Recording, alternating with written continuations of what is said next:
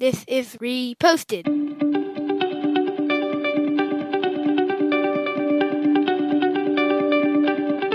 Every morning, Larry and I dig into a quote or idea that has caught our eye. Our hope is that our chat inspires you to never stop thinking and possibly challenges you in a new way.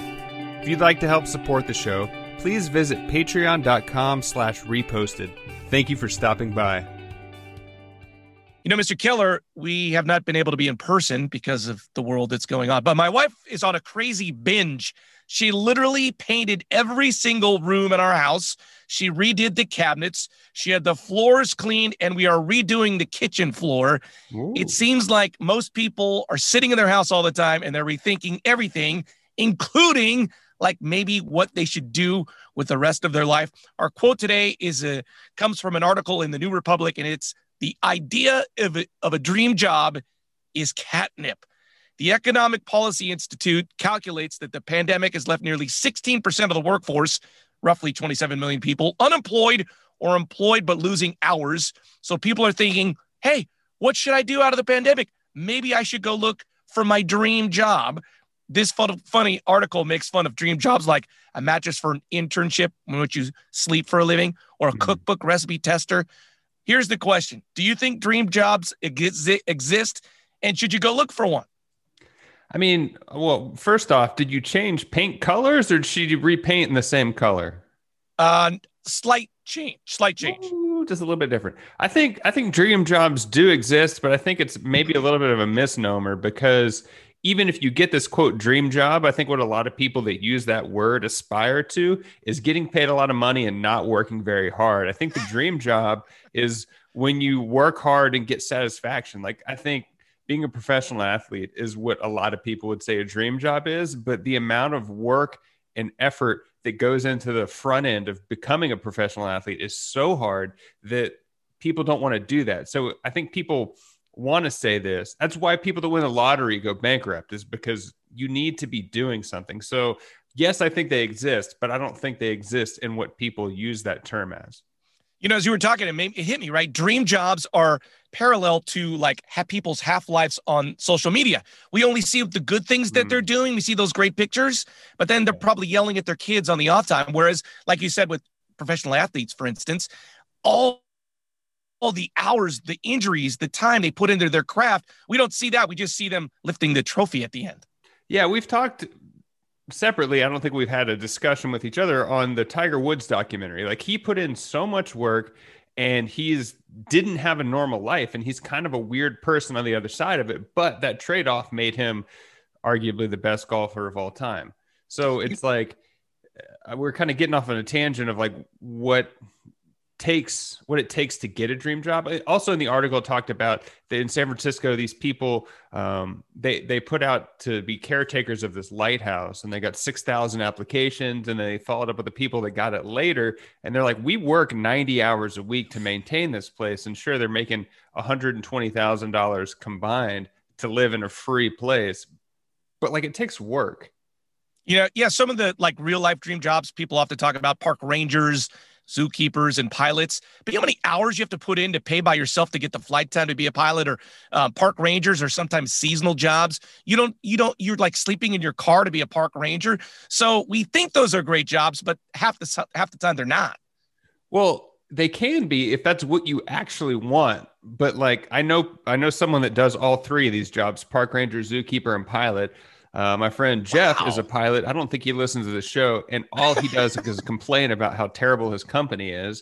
And so there's that. Park rangers, like, if you want to get a good spot, like, there's not much turnover. So you have to be willing to work for free for a while. Let's say you want to work at Yosemite. Like, people aren't leaving Yosemite as park rangers. So it's like, I need to volunteer 20 hours a week for free and then be in the mix when something opens. So like, be willing to put in the work and don't do it for the money. That might be it. Is a dream job is something that you're willing to do and not get paid for. Did someone say reposted? I'm just saying, interesting kind of comparison for Earth's sake. Mm-hmm. I read this in the New Yorker. It said gorillas spend more than 50 hours a week gathering and eating food. So they spend more than the 40-hour work week looking for food. Now, you could say that's kind of what we're doing working, right? Just Right. trying to provide food for the family. Yeah. And a lot of times, like growing up, I always said I wanted to be a dentist. And there's obviously a lot of work that goes into that. And I think the appeal of that is the lifestyle. It's not the job. Like they make good money, which allows them to spend their leisure time doing things that they like. It's not the job itself. And so I would venture to guess that most dentists would not be willing to work in a mouth 8 hours a day or 16 hours a week, however much they work, for free. But I would say that probably Alex Rodriguez would have played baseball for free. It's funny because they often in these statistics, they say dentists are the like most unhappy people. Yeah.